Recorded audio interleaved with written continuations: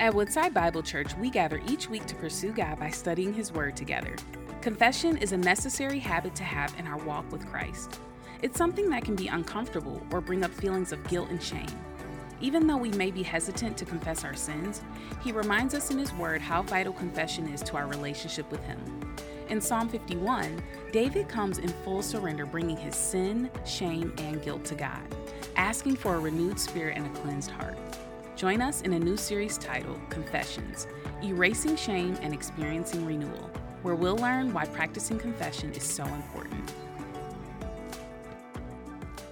You can imagine at 6:45 in the morning, that's typically when I'm on I-75 southbound heading to work. I work down in Dearborn on the days that I go in, and I'm in the third lane. I-75 has 4 lanes.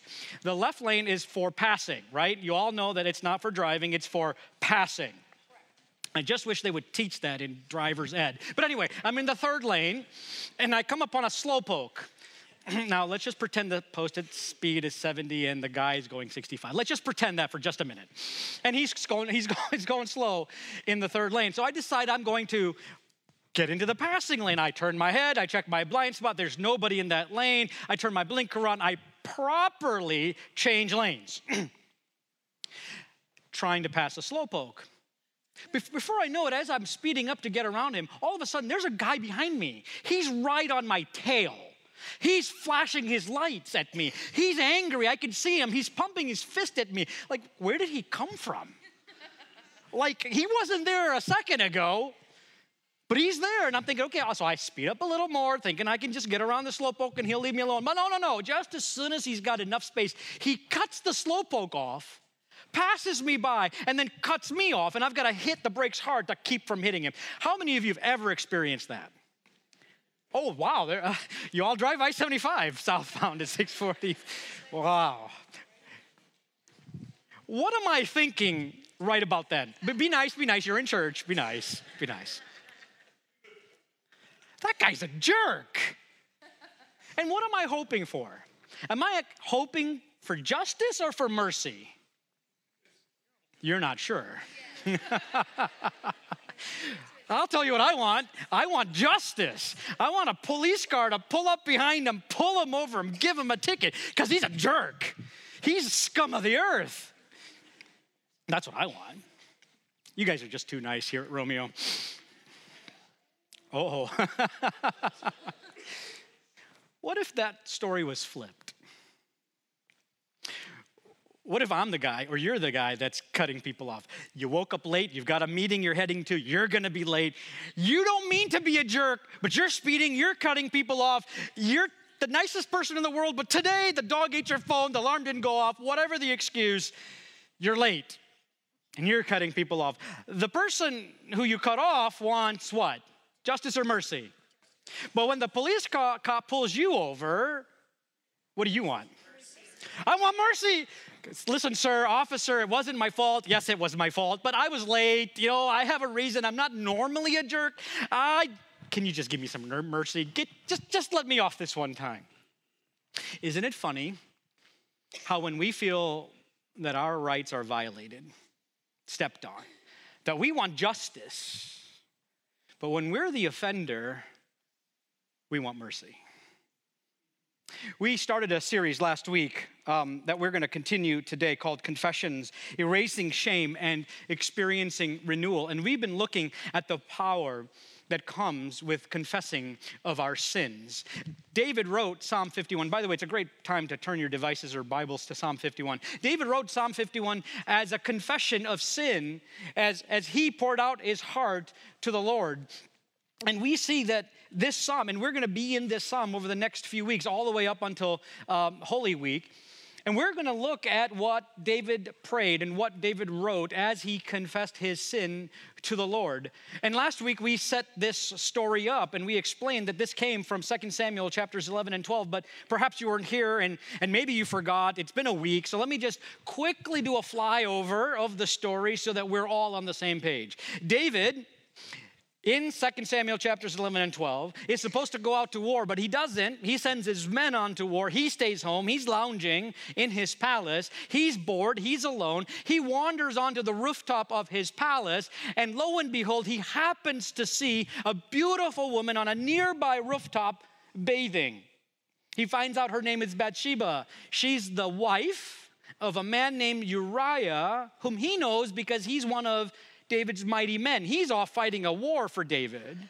But David doesn't care. He's filled with lust. He takes her, commits adultery with her, finds out that she's pregnant with his child. David goes into cover-up mode. David brings Uriah back from the battlefield, tries to get him to sleep with his wife, but he refuses because he's a noble man. But then that requires David to have him killed on the field of battle. And then David takes Bathsheba to be his wife, one of his wives. And David thinks he's covered it all up, that he's done a good job of making sure no one knows about his adultery and no one knows about his murder. And for a whole year, David lives with that sin in his heart. For a whole year, David is living with unconfessed sin. He's living without repentance. And God doesn't let him go. God sends the prophet Nathan to confront him. And Nathan comes to him with a story about a rich man who takes advantage of a poor man. And it's a story that tugs at David's heart so much that David gets angry. He gets furious. And in his anger and fury, he issues a judgment against the rich man that rich man should die. And that's a great place for Nathan to jab his finger in David's face and say, "You're the man.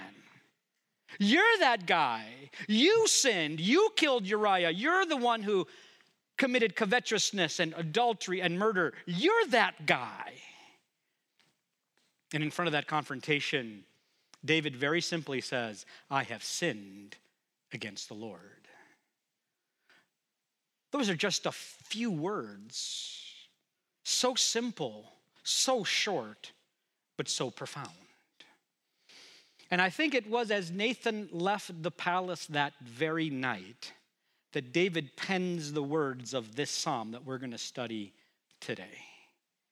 And this psalm is really an exposition as he expands on that very simple phrase, "I have sinned against the Lord."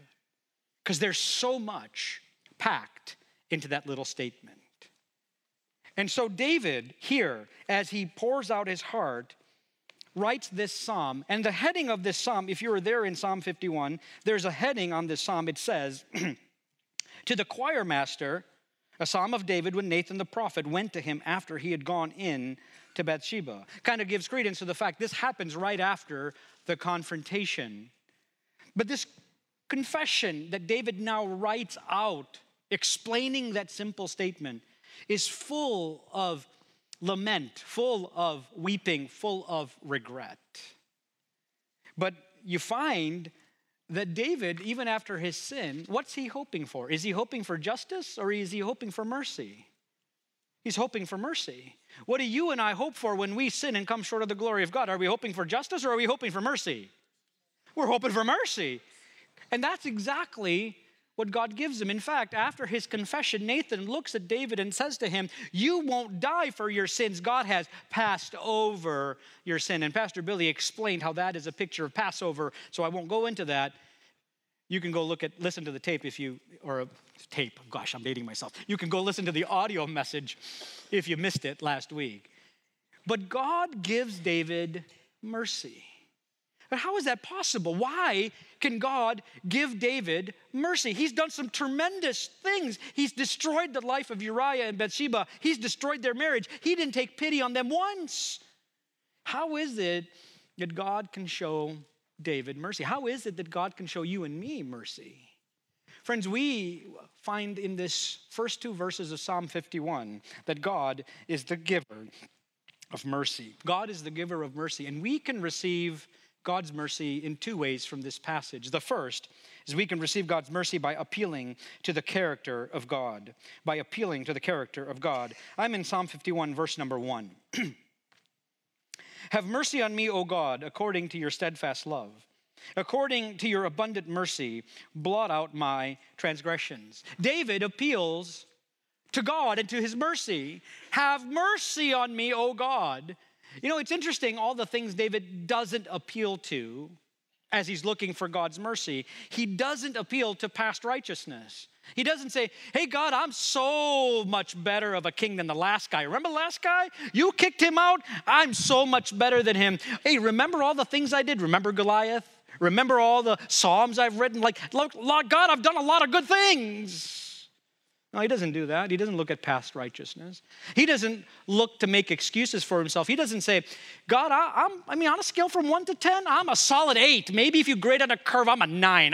I'm not as bad as some of these other kings. I mean, these kings do it all the time. I messed up once, just once. No, he doesn't do that either. He doesn't try to do other things. He doesn't try to bargain with God. God, I'll if you give me a chance, if you get me out of this pickle, I'll be the best king you've ever had. I'll write twice as many songs for you for worship than I did before. I'll be the best king you've ever seen. Not like we've ever tried any of those excuses before either, right?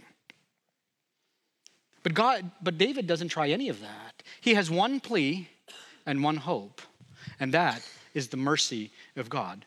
But he doesn't call on God's mercy alone. Notice he says, have mercy on me according to your steadfast love. That word steadfast love, you've heard it if you've been in church. It comes from the Hebrew word chesed. Can you all try to say that with me? But wait, before you do, put your hand in front of your face.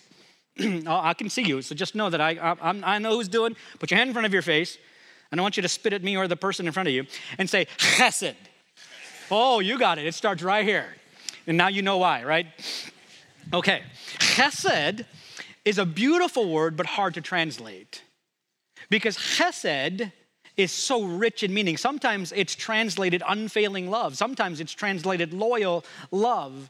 And so it's a rich word, but one person said this word combines the ideas of love, generosity, and enduring commitment all into one word. It has to do with God's promise-keeping loyalty that is by interpersonal care. It's the word that God uses to describe himself and his character when he's dealing with people who are in relationship and in covenant with him.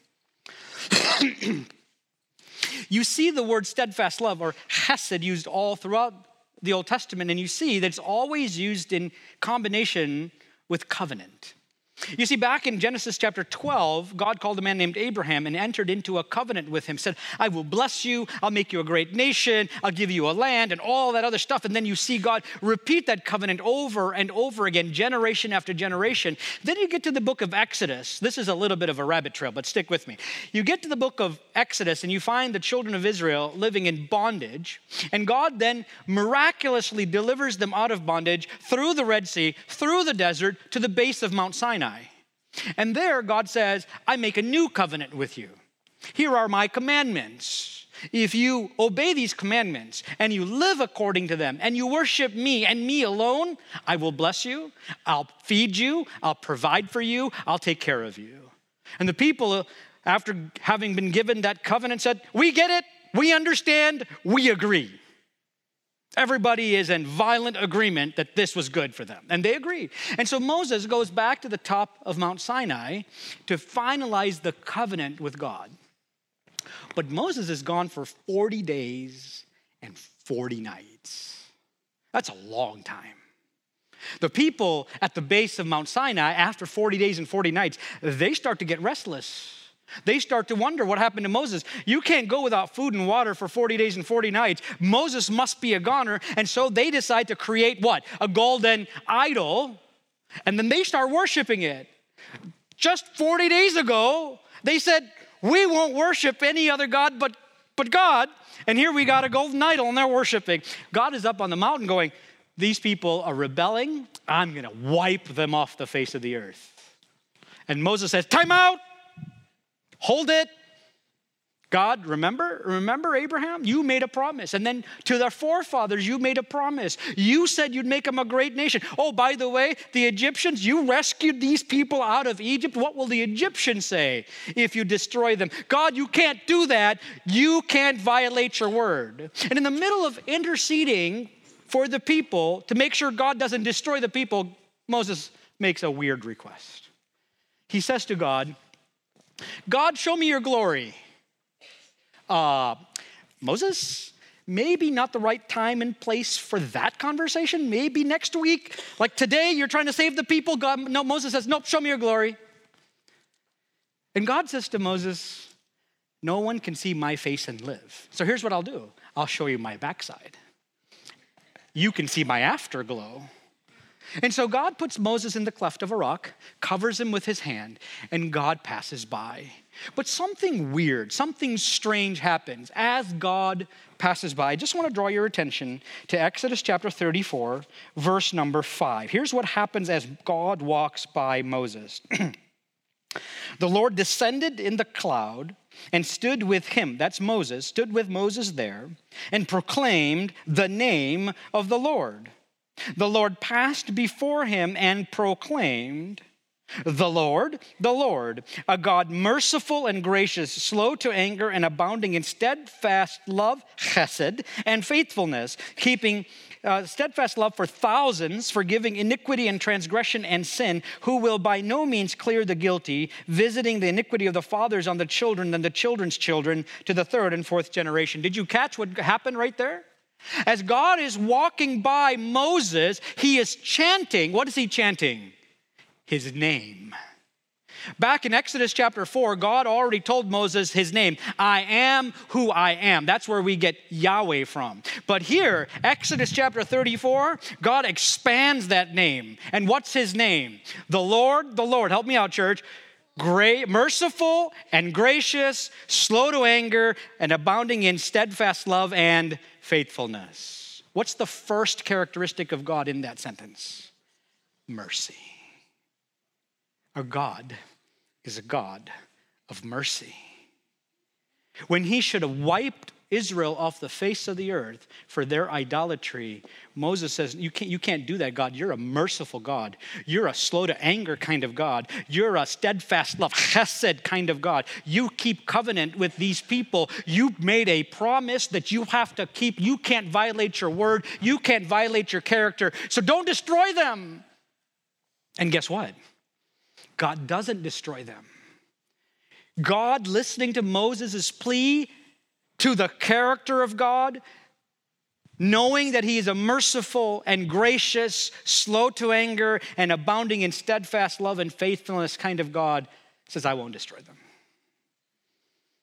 And that's exactly what David is appealing to. You know, I read these stories. I don't know if this happens to you, but you read these stories in the Old Testament and you've watched Israel fail and fail and fail. And you get to a point where you're going, God, you got to kick these people on the side of the head. Like, what's wrong with these people? Like 40 days ago, they made a covenant. Just another week or two ago, they went through the Red Sea. Just a couple of months ago, they saw all of these things that you did. Like, how can they forget?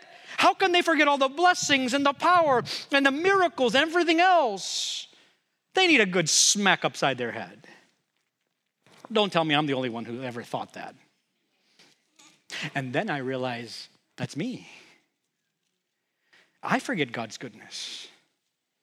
I forget how faithful he's been. I forget all the blessings he's given me. And then I sin and I come short of his glory and I'm back doing the same thing Moses did. God, have mercy on me. And David does the same thing. David says, I don't deserve any of this. I don't deserve your love or your mercy. But God, I got nothing else. I got nothing in of myself. I throw myself at your mercy and I call upon you to be who you are. God, you're a merciful God. You're a God who has chesed, steadfast love for me. So Lord, show that to me. Friends, when we sin and we come short of God's glory, when we blow it again, when we mess up again, when we've done it again, just know that it's not based on our character, on what we have done, that God shows his mercy. It's because who he is. Amen? How many are thankful that he's a merciful, gracious, slow to anger, abounding in steadfast love kind of God? Amen? Amen. We receive God's mercy by appealing to who God is, to his character. But the second way we receive God's mercy is by appealing to the cleansing power of God. In verse number 2, David says, wash me thoroughly from my iniquity and cleanse me from my sin.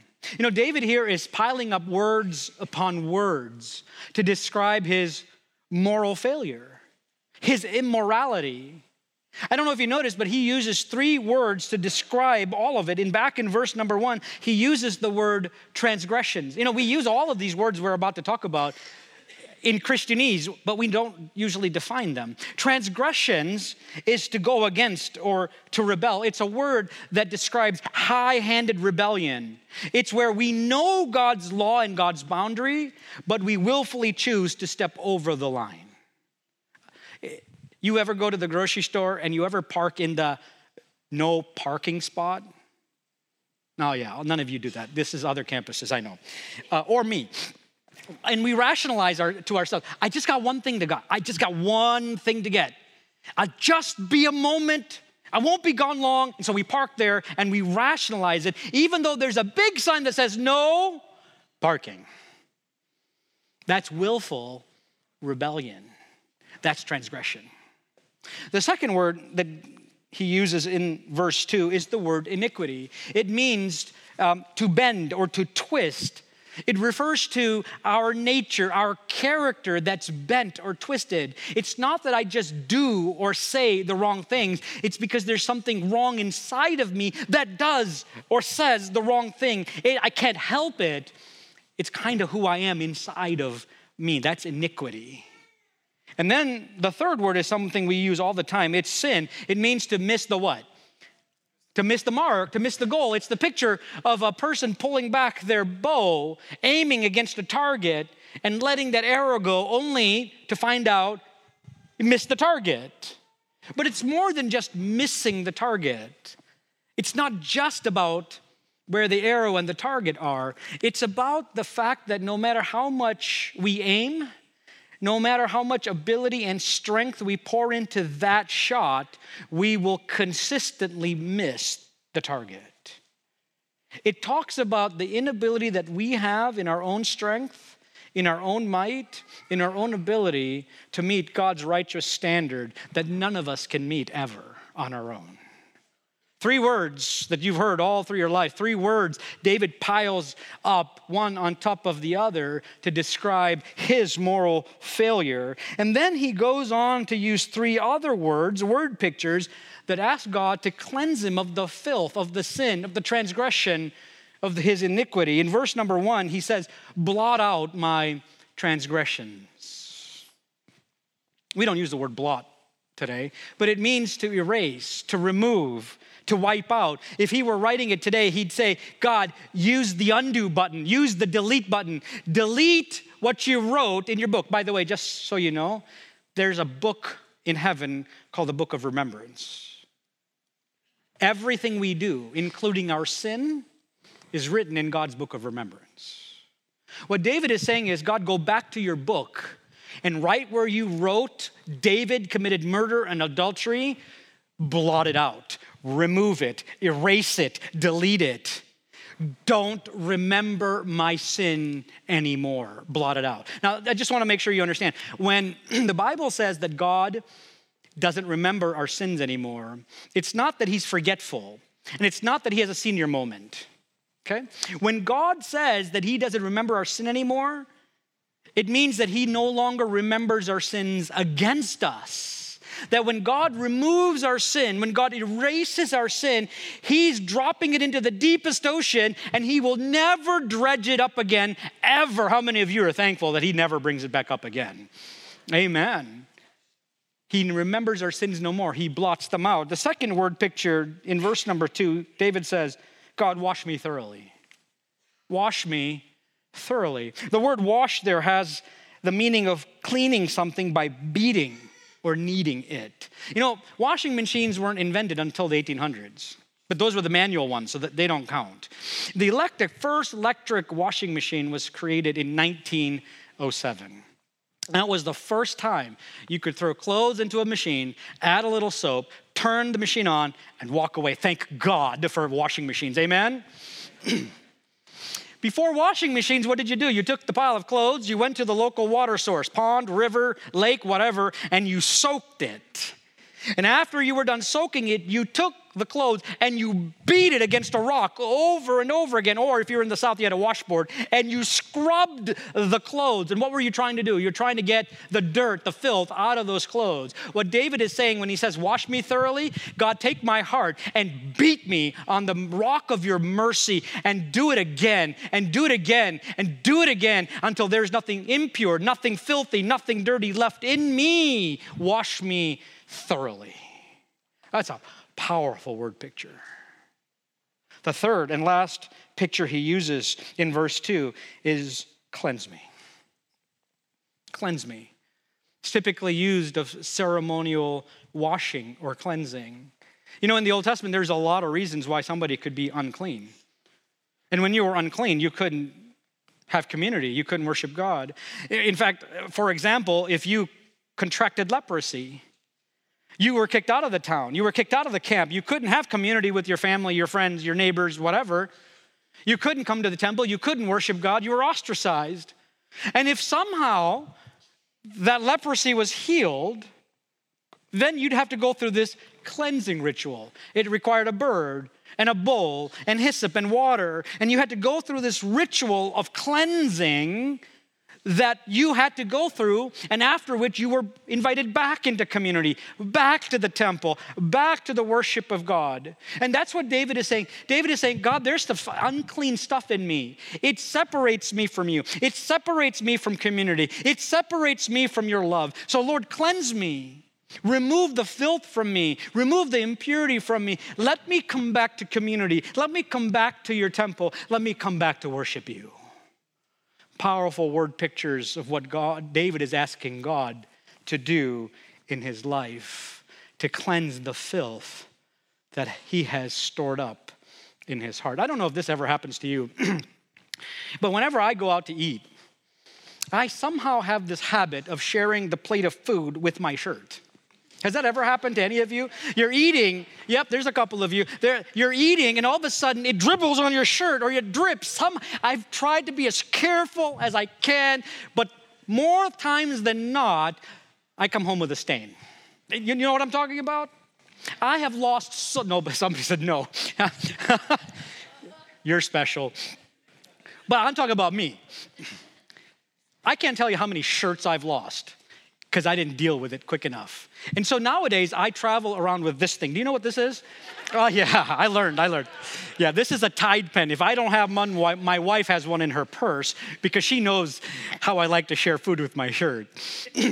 As soon as my wife says, you did it again, I pull this out and I apply it. Because when I apply a Tide pen to my stain, it significantly increases the percentage chance that the washing machine, thank God for that, can get that stain out.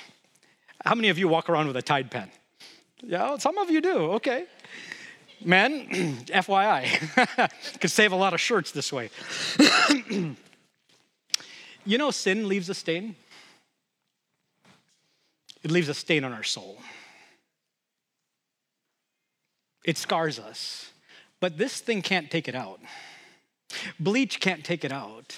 There's no cleaner or detergent on the face of the planet that can take out the stain that's caused by sin in our lives. Friends, the only thing that can take the stain out is when we come to God and we confess our sins. We throw ourselves on His mercy, on His character, and we say, wash me, cleanse me. And the only thing powerful enough to cleanse us is the precious blood of Jesus Christ. Amen? In fact, God says to Israel in Isaiah chapter 1 and verse 18, God says, come now, let us reason together, says the Lord. Though your sins are like scarlet, they shall be white as snow. Though they are red like crimson, they shall become like wool. God takes our stain, God takes our sin, God takes those scars, and He washes us, He cleanses us, He makes us white as snow. To God be the glory for the great things He has done. What can wash away my sin? Nothing but the blood of Jesus. What can make me whole again? Nothing but the blood of Jesus. Oh, precious is the flow that makes me white as snow. No other fount I know. Nothing but the blood of Jesus. Nothing but the blood of Jesus. But first, it requires confession. The Apostle John in 1 John 1:9 says, if we confess our sins, He is faithful and just to forgive us our sins and to what? Cleanse us. Did you see that word? Cleanse us from all unrighteousness. He's in the cleansing business, but we have to confess. We have to come clean. We have to become right with God. Friends, David deserved death. That was the right judicial requirement of the law. He deserved to die. Israel deserved to die. You and I'm sorry to say this to you, we deserve to die. Why? Because we have sinned. We have transgressed the holy and righteous standard of God. But God has shown you and me and David and Israel mercy. How? Because he withheld mercy from his son. When Jesus hung on the cross, hanging on 3 nails, God withheld mercy from him. He withheld mercy from him so that Jesus, who was sinless, spotless, perfect, could become sin for you and for me, for David and Israel and all of the world. That this Jesus, the Son of God, this Lamb of God, could receive the punishment and could bear the full weight of the justice of an almighty God. You see, you and I don't carry our justice, Jesus did. Jesus served the penalty for our sin. He died in your place and in mine. He died so you and I don't have to. Thank God that he shed his blood so that those of us who turn to him can have our sins forgiven and we can be added into his family. Amen? Friends, Jesus didn't stay dead, did he? 3 days later, he rose from the dead, claiming victory over sin and death. And now he stands with arms wide open, inviting all of us to come to share in his victory, in the forgiveness of sins, to be part of a new family. I want to close with the words of a song that many of you are familiar with. It's titled, His Mercy is More. I just want to read the first verse of that song. And it says, what love could remember no wrongs we have done. Omniscient, all-knowing, he counts not their sum. Thrown into a sea without bottom or shore, our sins, they are many. His mercy is more. Our sins, they are many. His mercy is more. Aren't you glad you serve a God whose mercy is more? I recognize that there may be some of you sitting here today who've never put your faith and trust in Jesus Christ. We're so glad you're here. You're not here by accident. You're here to hear the voice of God calling you by name. And if you feel the tug in your heart that this Holy Spirit is convicting you of sin, won't you listen? Oh, I know you have a whole day planned out already. But friends, that's just today. You have a whole eternity to think about. Won't you take a few moments to think about where will you spend eternity when you leave this world? Jesus stands by you, welcoming you. But it starts by saying, Lord, I'm sorry for my sins, and I turn away from them. Would you forgive me? And won't you come into my life, and won't you make me your child, be the Lord and the Savior of my life? And if you pray that prayer, if you confess in your heart and receive Jesus, he'll forgive you of your sins. He'll wash you clean, white as snow. He'll add you into his family. He'll make you his own. If you want to know how to do that, if you have questions, there will be people at the end of the service in the front who would love to answer any of your questions or introduce Jesus to you. They'd love to do that. Brothers and sisters, sometimes we go through life with unconfessed sin in our lives. David did it for a year. Perhaps it's only been a week for you, maybe a month, maybe it's been a year, maybe it's been more. But if we are holding unconfessed sin in our lives, it separates us from community. It separates from God's love. And God is reminding us that there's mercy available for you. Won't you come clean with God today? Won't you confess that sin that you've been holding on to? And won't you make it right? Receive the cleansing that's available in him. And we don't receive that cleansing because of how good we are, but because how wonderful he is. Amen? Our sins, they may be many. His mercy is more. Father, I'm so thankful for your mercy. That you're a merciful God, a gracious God, slow to anger and abounding in steadfast love and faithfulness. That's the kind of God you are. And you don't deal with us according to our sin. No, you put that on Jesus. Jesus paid it all. Jesus took it all. Jesus died for all. Every one of us, including David and Israel. You died for all. So, Father, there may be someone here today who doesn't know you. May today be the day that you rescue them out of the kingdom of darkness and bring them into the kingdom of light. Continue to convict them of their sin and convince them of the truth of who you are. And may today be the day that they make a decision to receive you as Lord and Savior. But for my brothers and sisters, thank you for the reminder that even David can fall, so can we. We can harbor sin in our lives. But thanks be to God that your mercy is more, that your grace is more, that you love us in spite of our sin and in spite of our shortcomings. You love us.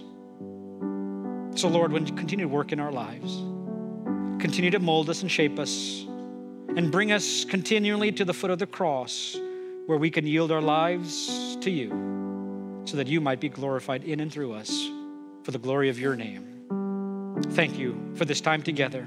May your blessing rest upon each one of us, and we'll thank you for it in Jesus' name. And all God's people said, amen. Thank you for joining us as we study God's Word together. We would love to hear how God is moving in your heart and get you connected into the Woodside Bible Church family. Head to woodsidebible.org/connect to introduce yourself today.